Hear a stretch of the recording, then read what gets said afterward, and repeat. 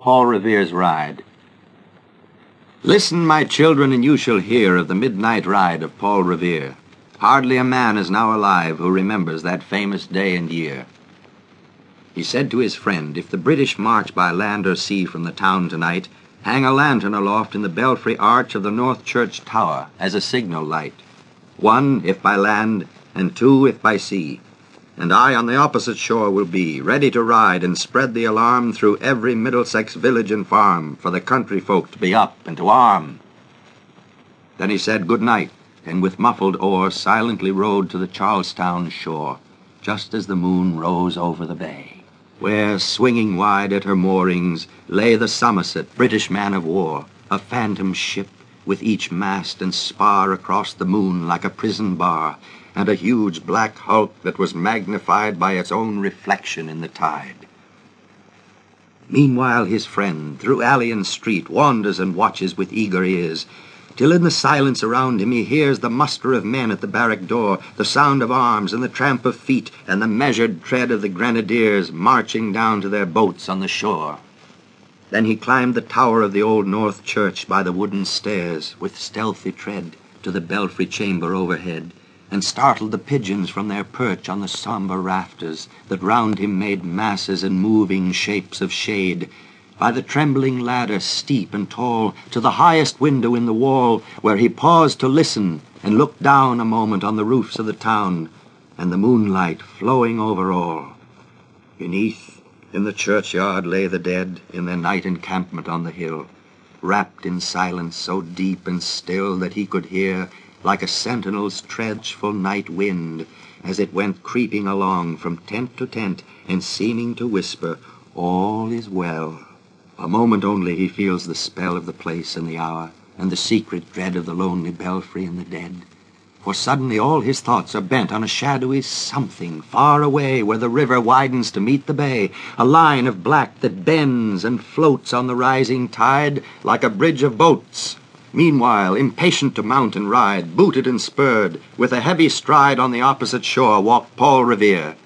Now he patted his horse's side, now gazed at the landscape far and near, then, impetuous, stamped the earth, and turned and tightened his saddle girth. But mostly he watched with eager search the belfry tower of the old North Church, as it rose above the graves on the hill, lonely and spectral and sombre and still. And lo, as he looks, on the belfry's height a glimmer, and then a gleam of light. He springs to the saddle, the bridle he turns, but lingers and gazes till full on his sight a second lamp in the belfry burns.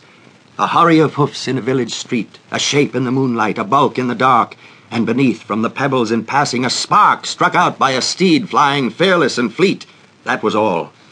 And yet through the gloom and the light the fate of a nation was riding that night, and the spark struck out by that steed in his flight kindled the land into flame with its heat. He has left the village and mounted the steep, and beneath him, tranquil and broad and deep, is the mystic meeting the ocean tides. And under the alders that skirt its edge, now soft on the sand, now loud on the ledge, is heard the tramp of his steed as he rides. It was 12 by the village clock when he crossed the bridge into Medford town. He heard the crowing of the cock and the barking of the farmer's dog, and felt the damp of the river fog that rises after the sun goes down. It was 1 village clock when he galloped into Lexington. He saw the gilded weathercock swim in the moonlight as he passed, and the meeting-house windows, blank and bare, gaze at him with a spectral glare, as if they already stood aghast at the bloody work they would look upon. It was 2 by the village clock when he came to the bridge in Concord town. He heard the bleating of the flock and the twitter of birds among the trees, and felt the breath of the morning breeze blowing over the meadows brown. And one was safe and asleep in his bed who at the bridge would be first to fall, who that day would be lying dead, pierced by a British musket ball. You know the rest. In the books you have read how the British regulars fired and fled, how the farmers gave them ball for ball from behind each fence and farmyard wall, chasing the redcoats down the lane, then crossing the fields to emerge again under the trees at the turn of the road, and only pausing to fire and load. So through the night rode Paul Revere, and so through the night went his cry of alarm to every Middlesex village and farm, a cry of defiance and not of fear, a voice in the darkness, a knock at the door, and a word that